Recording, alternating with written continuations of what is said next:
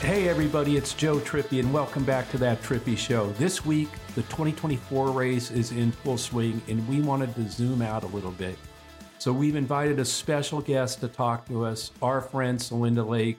I've been a fan for decades. We've worked a lot on some very tough races together. Celinda is one of the best pollsters in the party and is a real, someone who's really thinking a lot about pro-democracy and how to protect our democracy. Has been doing a ton of work looking at the trends going into next year.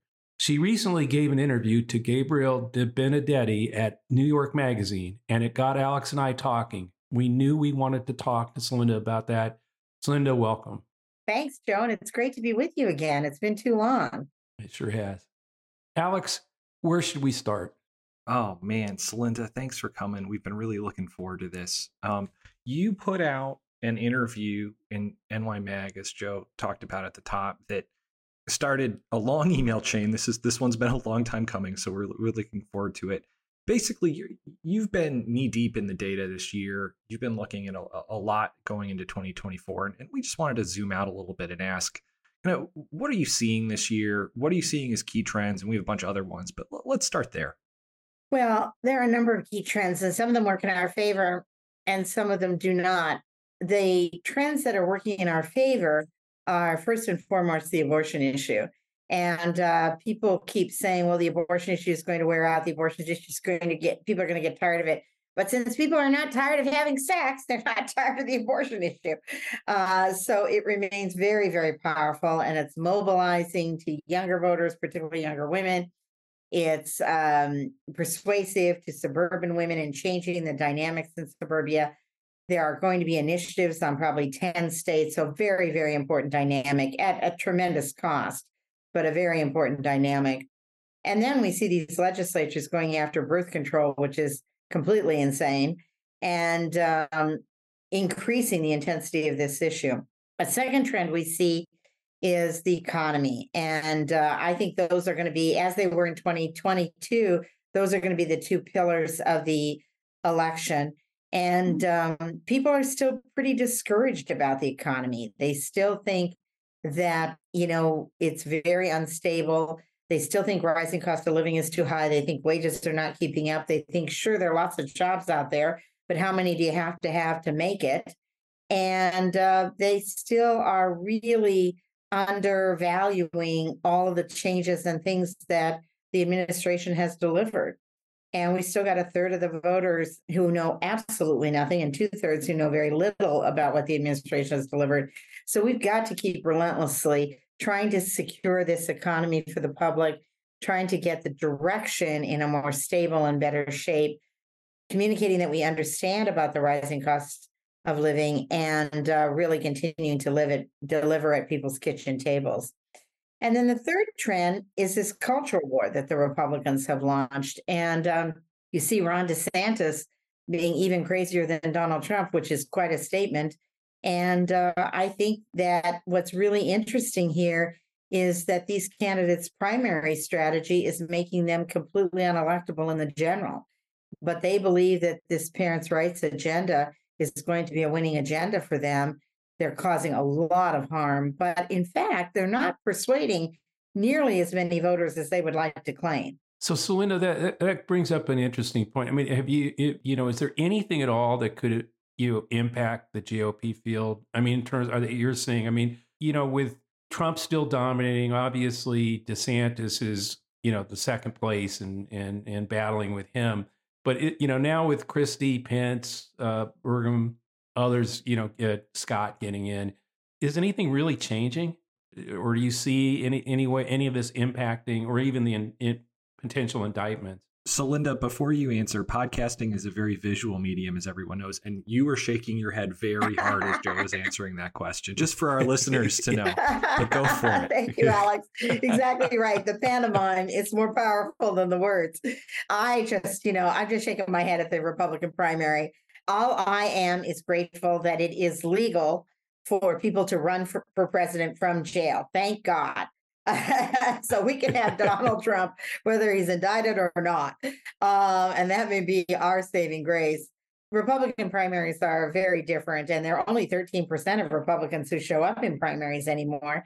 And Donald Trump has an iron hold on his followers who live in a completely alternative news environment, a completely alternative reality, and nothing seems to shake it. And I think everybody's floundering in their own way. I mean, you have a vice president trying to be Ronald Reagan and launching a very powerful video. You have Nikki Haley trying to be modern and diverse in the wave of the future, and Tim Scott. You have Asa Hutchinson appearing on The View. Now, I love The View, but I wouldn't think you would target Republican primary voters on The View. So I think they're totally at sea about how to have any kind of alternative emerge out of this primary process. And all we should do is stand back and, as you taught me, Joe, a long time ago, when your opponent's digging themselves in the hole, stay out of the way. Yeah, let them do it to themselves. The question I've got though is, it's not just that I don't see how any of them get past Trump and and where the party is, but also it's not like they've how difficult it is to run for president of the United States. This is not. A lot of people get in thinking it looks a lot easier than it is. It turns out, and I think maybe DeSantis is figuring that out, and I think the rest of the field will too.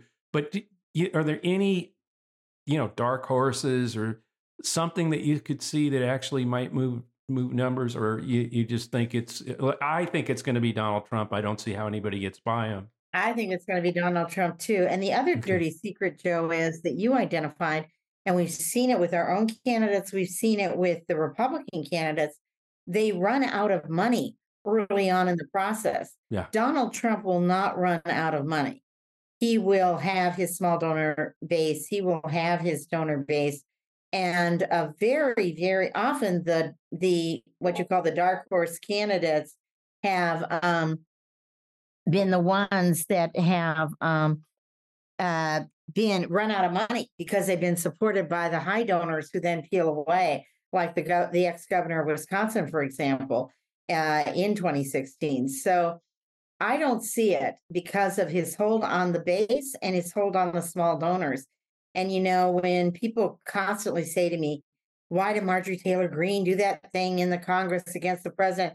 Marjorie Taylor Greene, as you know, and Joe, you taught us this, made $1.7 million that night. She made $3 million total on that comment. Now, maybe she did it out of conviction, but there's a lot of monetary incentive for doing that kind of crazy stuff. Yeah, thanks, Celinda, for pointing out that all those emails people get that had something to do Joe, with let that. me save you here because Celinda said something I was really excited about.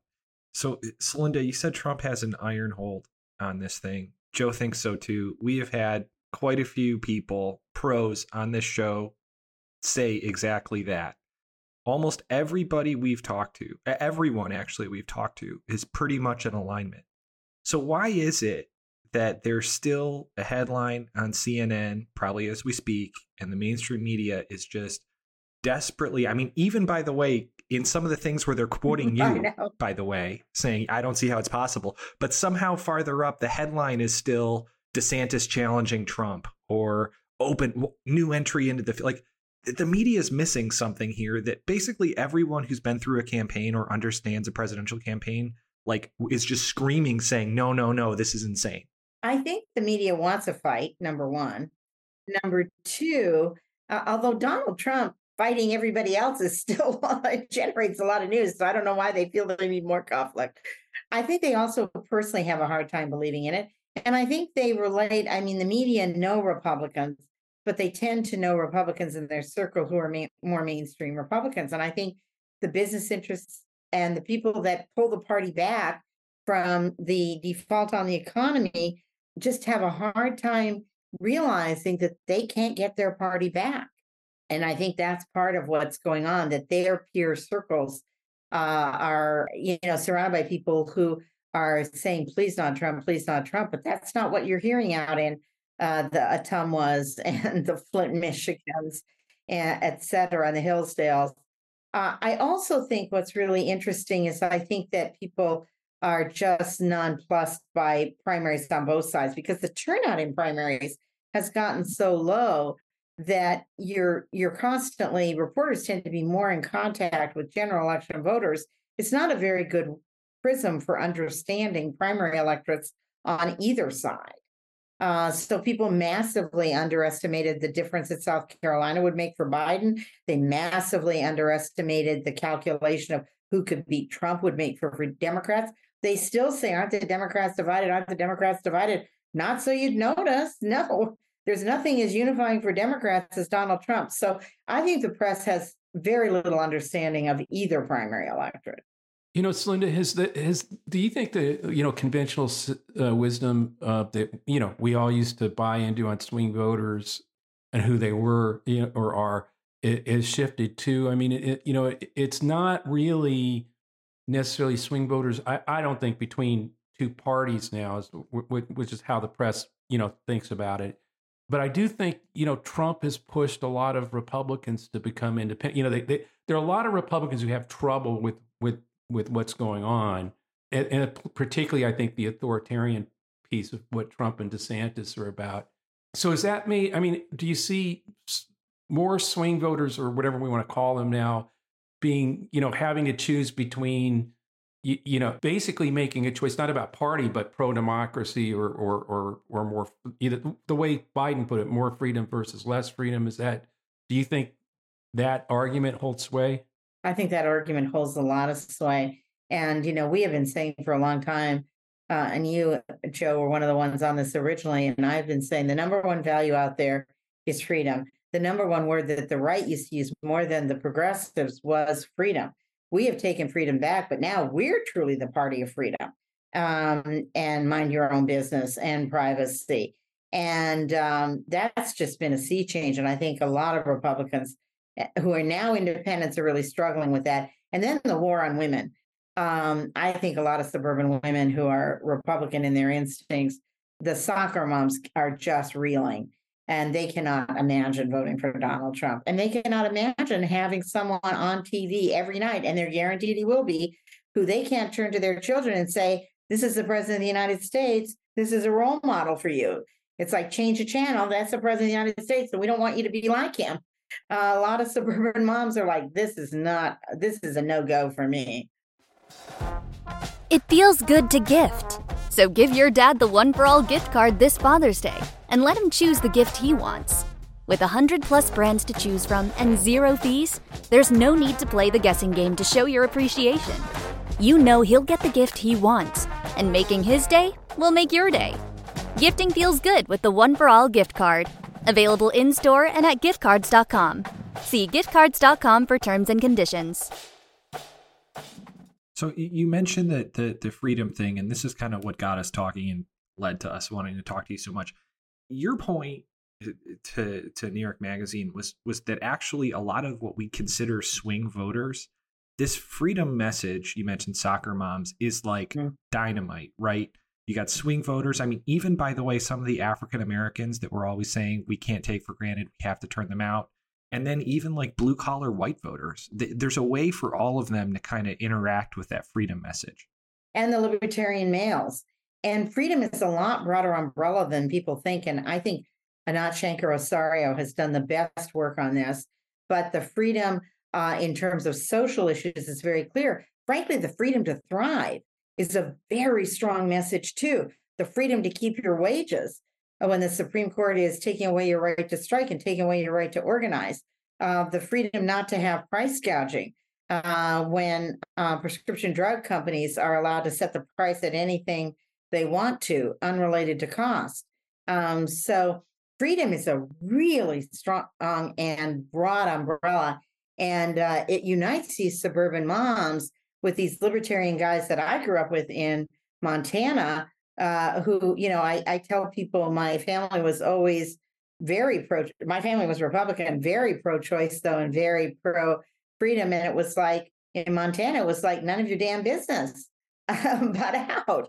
That was our mantra as Republicans in Montana.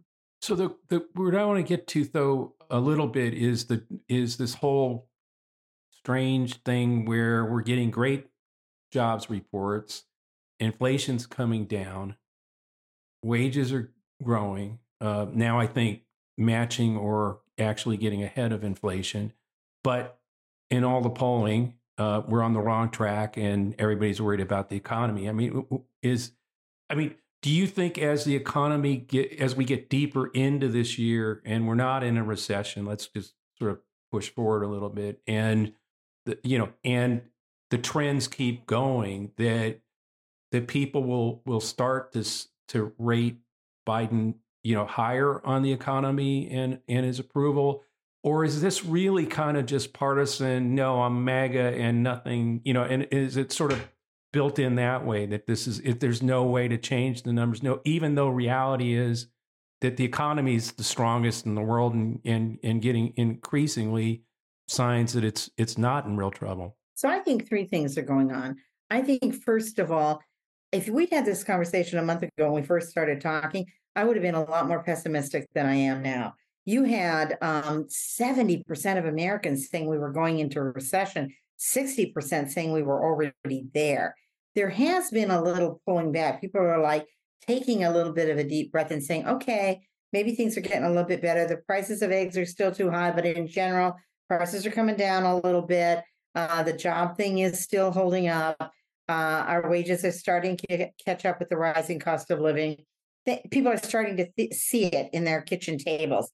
They will never give us credit for the macroeconomic statistics. If we never issued another statement from an economist, I would be perfectly happy. It's microeconomics, not macroeconomics, that are going to influence people. But I do think it's getting a little bit better. I think for women, we need the Women's Security Project. What is driving women crazy is the ups and downs. And as even a young woman, millennials, said in one of our focus groups, why is everything in this country now a dumpster fire? People think the impossible is going to happen tomorrow. You're going to wake up and there's going to be some startling headline, something that you never conceived possible. Uvalde shooting, floods in New York subways, tornadoes in places that never had them, earthquakes in Washington, D.C. So people just think the impossible keeps happening time and time again. And it's the uncertainty, it's the lack of control, it's the instability that is really nerve-wracking to women. Now, Joe Biden is actually perfectly and constitutionally designed to make you feel reassured. That is his persona. And so I think in the end, we need the Women's Security Project that will help women feel that way. And then the last thing I think is it's not so important what the absolute level of the economy is. It's important what the perceived direction of the economy is next May. All of the data from the University of Michigan shows that what predicts to the vote is the direction of the economy in May and June before the election. And that's what we've got to keep working toward. And I think this administration's working very hard on that. But we cannot do victory laps. We have to say, we've gotten this done. It's not good enough. We're doing this tomorrow. And shoot, that was true for Bill Clinton. I mean, in 1993, I did the focus groups in LA where I was testing. We created 693,000 jobs. And one woman in LA said, yeah, and I've got 3 of them. Well, the great thing about Bill Clinton is you took that to him and in 24 hours, he changed his message from, we've created 693,000 jobs, but that's not good enough until you can have one job you can raise your family on. He understood how to translate that macroeconomics into microeconomics. Which gets, I think, to something Biden keeps saying, when we look at his approval numbers, don't judge me by the almighty, but judge me by the alternative. I know you've laid down an important marker, and I agree with it, that says, Biden doesn't need 50% job approval to win a second term. So can you talk a little bit about that and where you think that's going in this polarized era? Yeah, I mean, I think he just needs to be more favorable than his opponent. And that's ultimately going to be the most predictive of what happens. I think that there are 2 concerns I have. One concern I have is all the third-party efforts, because that can change the calculus. That can be the spoiler. The other concern I have is, it's hard to believe it, but the Republicans and Donald Trump specifically have a built-in advantage on the economy because people think that business people are better on the economy than non-business people. So they've always given the Republicans some credit. Now, what we have to say is better on the economy for whom? Yeah, they'll guarantee the CEO has the highest bonus and doesn't, by the way, have to pay as much taxes as his secretary on that bonus.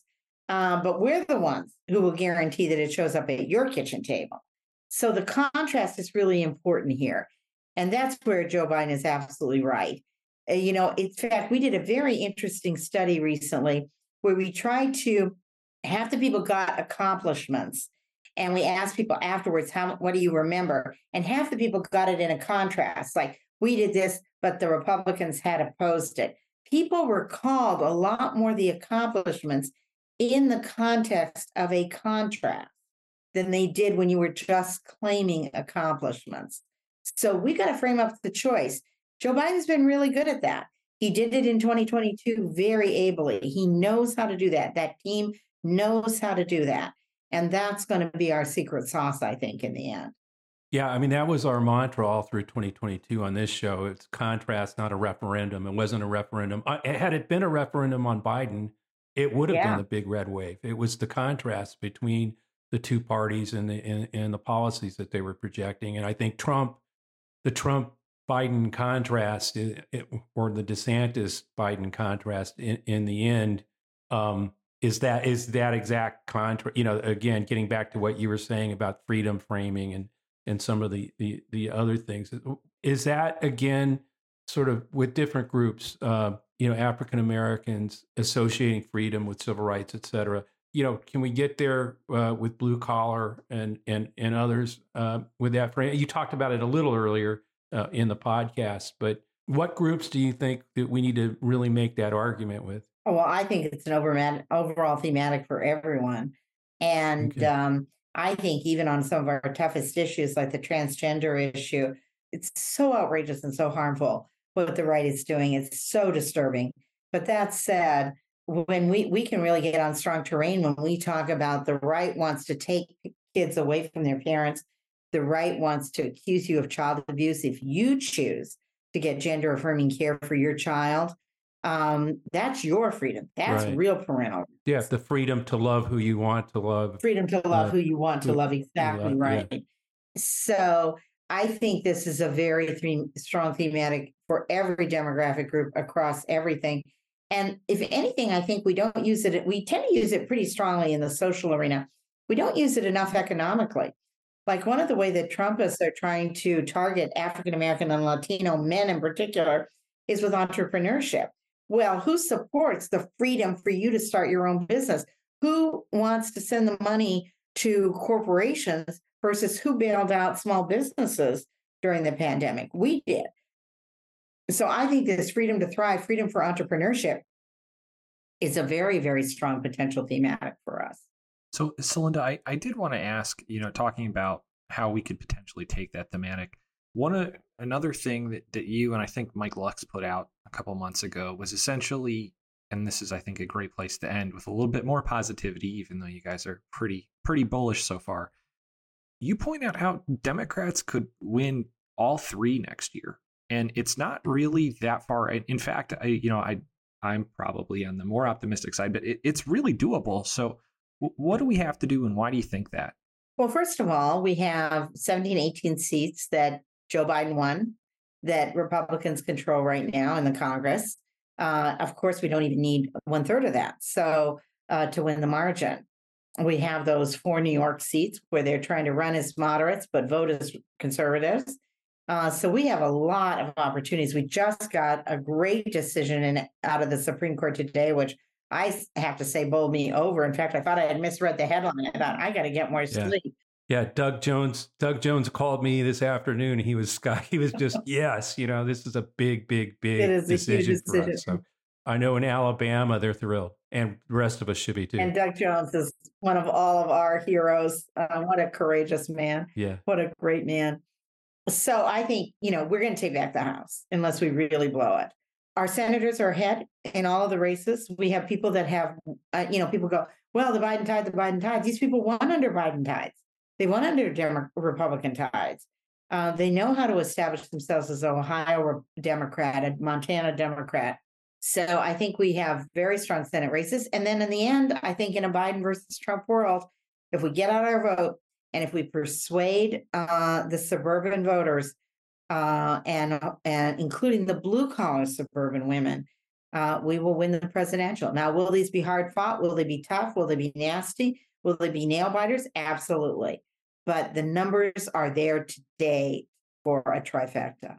I also add to that the one thing I saw in 2022, and I expect to see it again in 2024, is that they will help us by nominating the ultra MAGA nominees to be their standard bearers in a lot of these races. I mean, what I'm saying is there will be more extreme candidates. I think there will be more of them than there were in 2022, because that's who's now got real control of the nominating process. And Trump is going to get into it by supporting a lot of these candidates in these primaries. And so you're going to get these, these weird matches where, it will make the contrast even stronger, I think. Well, and you know what was great about 2022, and you and many of the media consultants were really helpful on this, and we have to do it vigilantly this year. When these guys are engaged in their primaries and gals, we need to get them on tape. I mean, we won the Michigan Attorney General race with a great feminist leader, Dana Nessel, who's a wonderful AG, but our opponents stood up there on camera and said, I know of no health diagnosis that requires an abortion. Well, thank you. When you get your MD degree and when you become somebody's doctor, then we'll be interested in your opinion. But right now, that's not what medical practice says. And he said no health exceptions. And that was, I mean, we had to pound that into voters, but that was it. And you didn't have to believe Dana Nessel saying it. You could see it for yourself. And he repeated it twice in the statement. Yes, I mean no health exceptions. So thank you for making clear your position. Yeah, I think they're going to help us that way again. I think it's going to be that contrast between the kind of candidates they put out there. And I agree with you. We've got a lot of really strong candidates who know how to win in this environment. That's going to help a lot. Well, thank you so much. And thank you for all you do and all you've taught us every day. No, thanks, Celinda, for coming on. And thanks, everyone, for listening to That Trippy Show. Follow Celinda on Twitter at Celinda Lake, and we'll include a link to her piece in the show notes. A reminder that this podcast will always be free and is part of ResoluteSquare.com. Check out the latest at ResoluteSquare.com/trippy. Please subscribe to That Trippy Show and leave a review on Apple or wherever you listen. You can always send us a question to thattrippyshow@gmail.com or leave us a question in a review on iTunes. Thanks again, Celinda, and we'll see you all next week.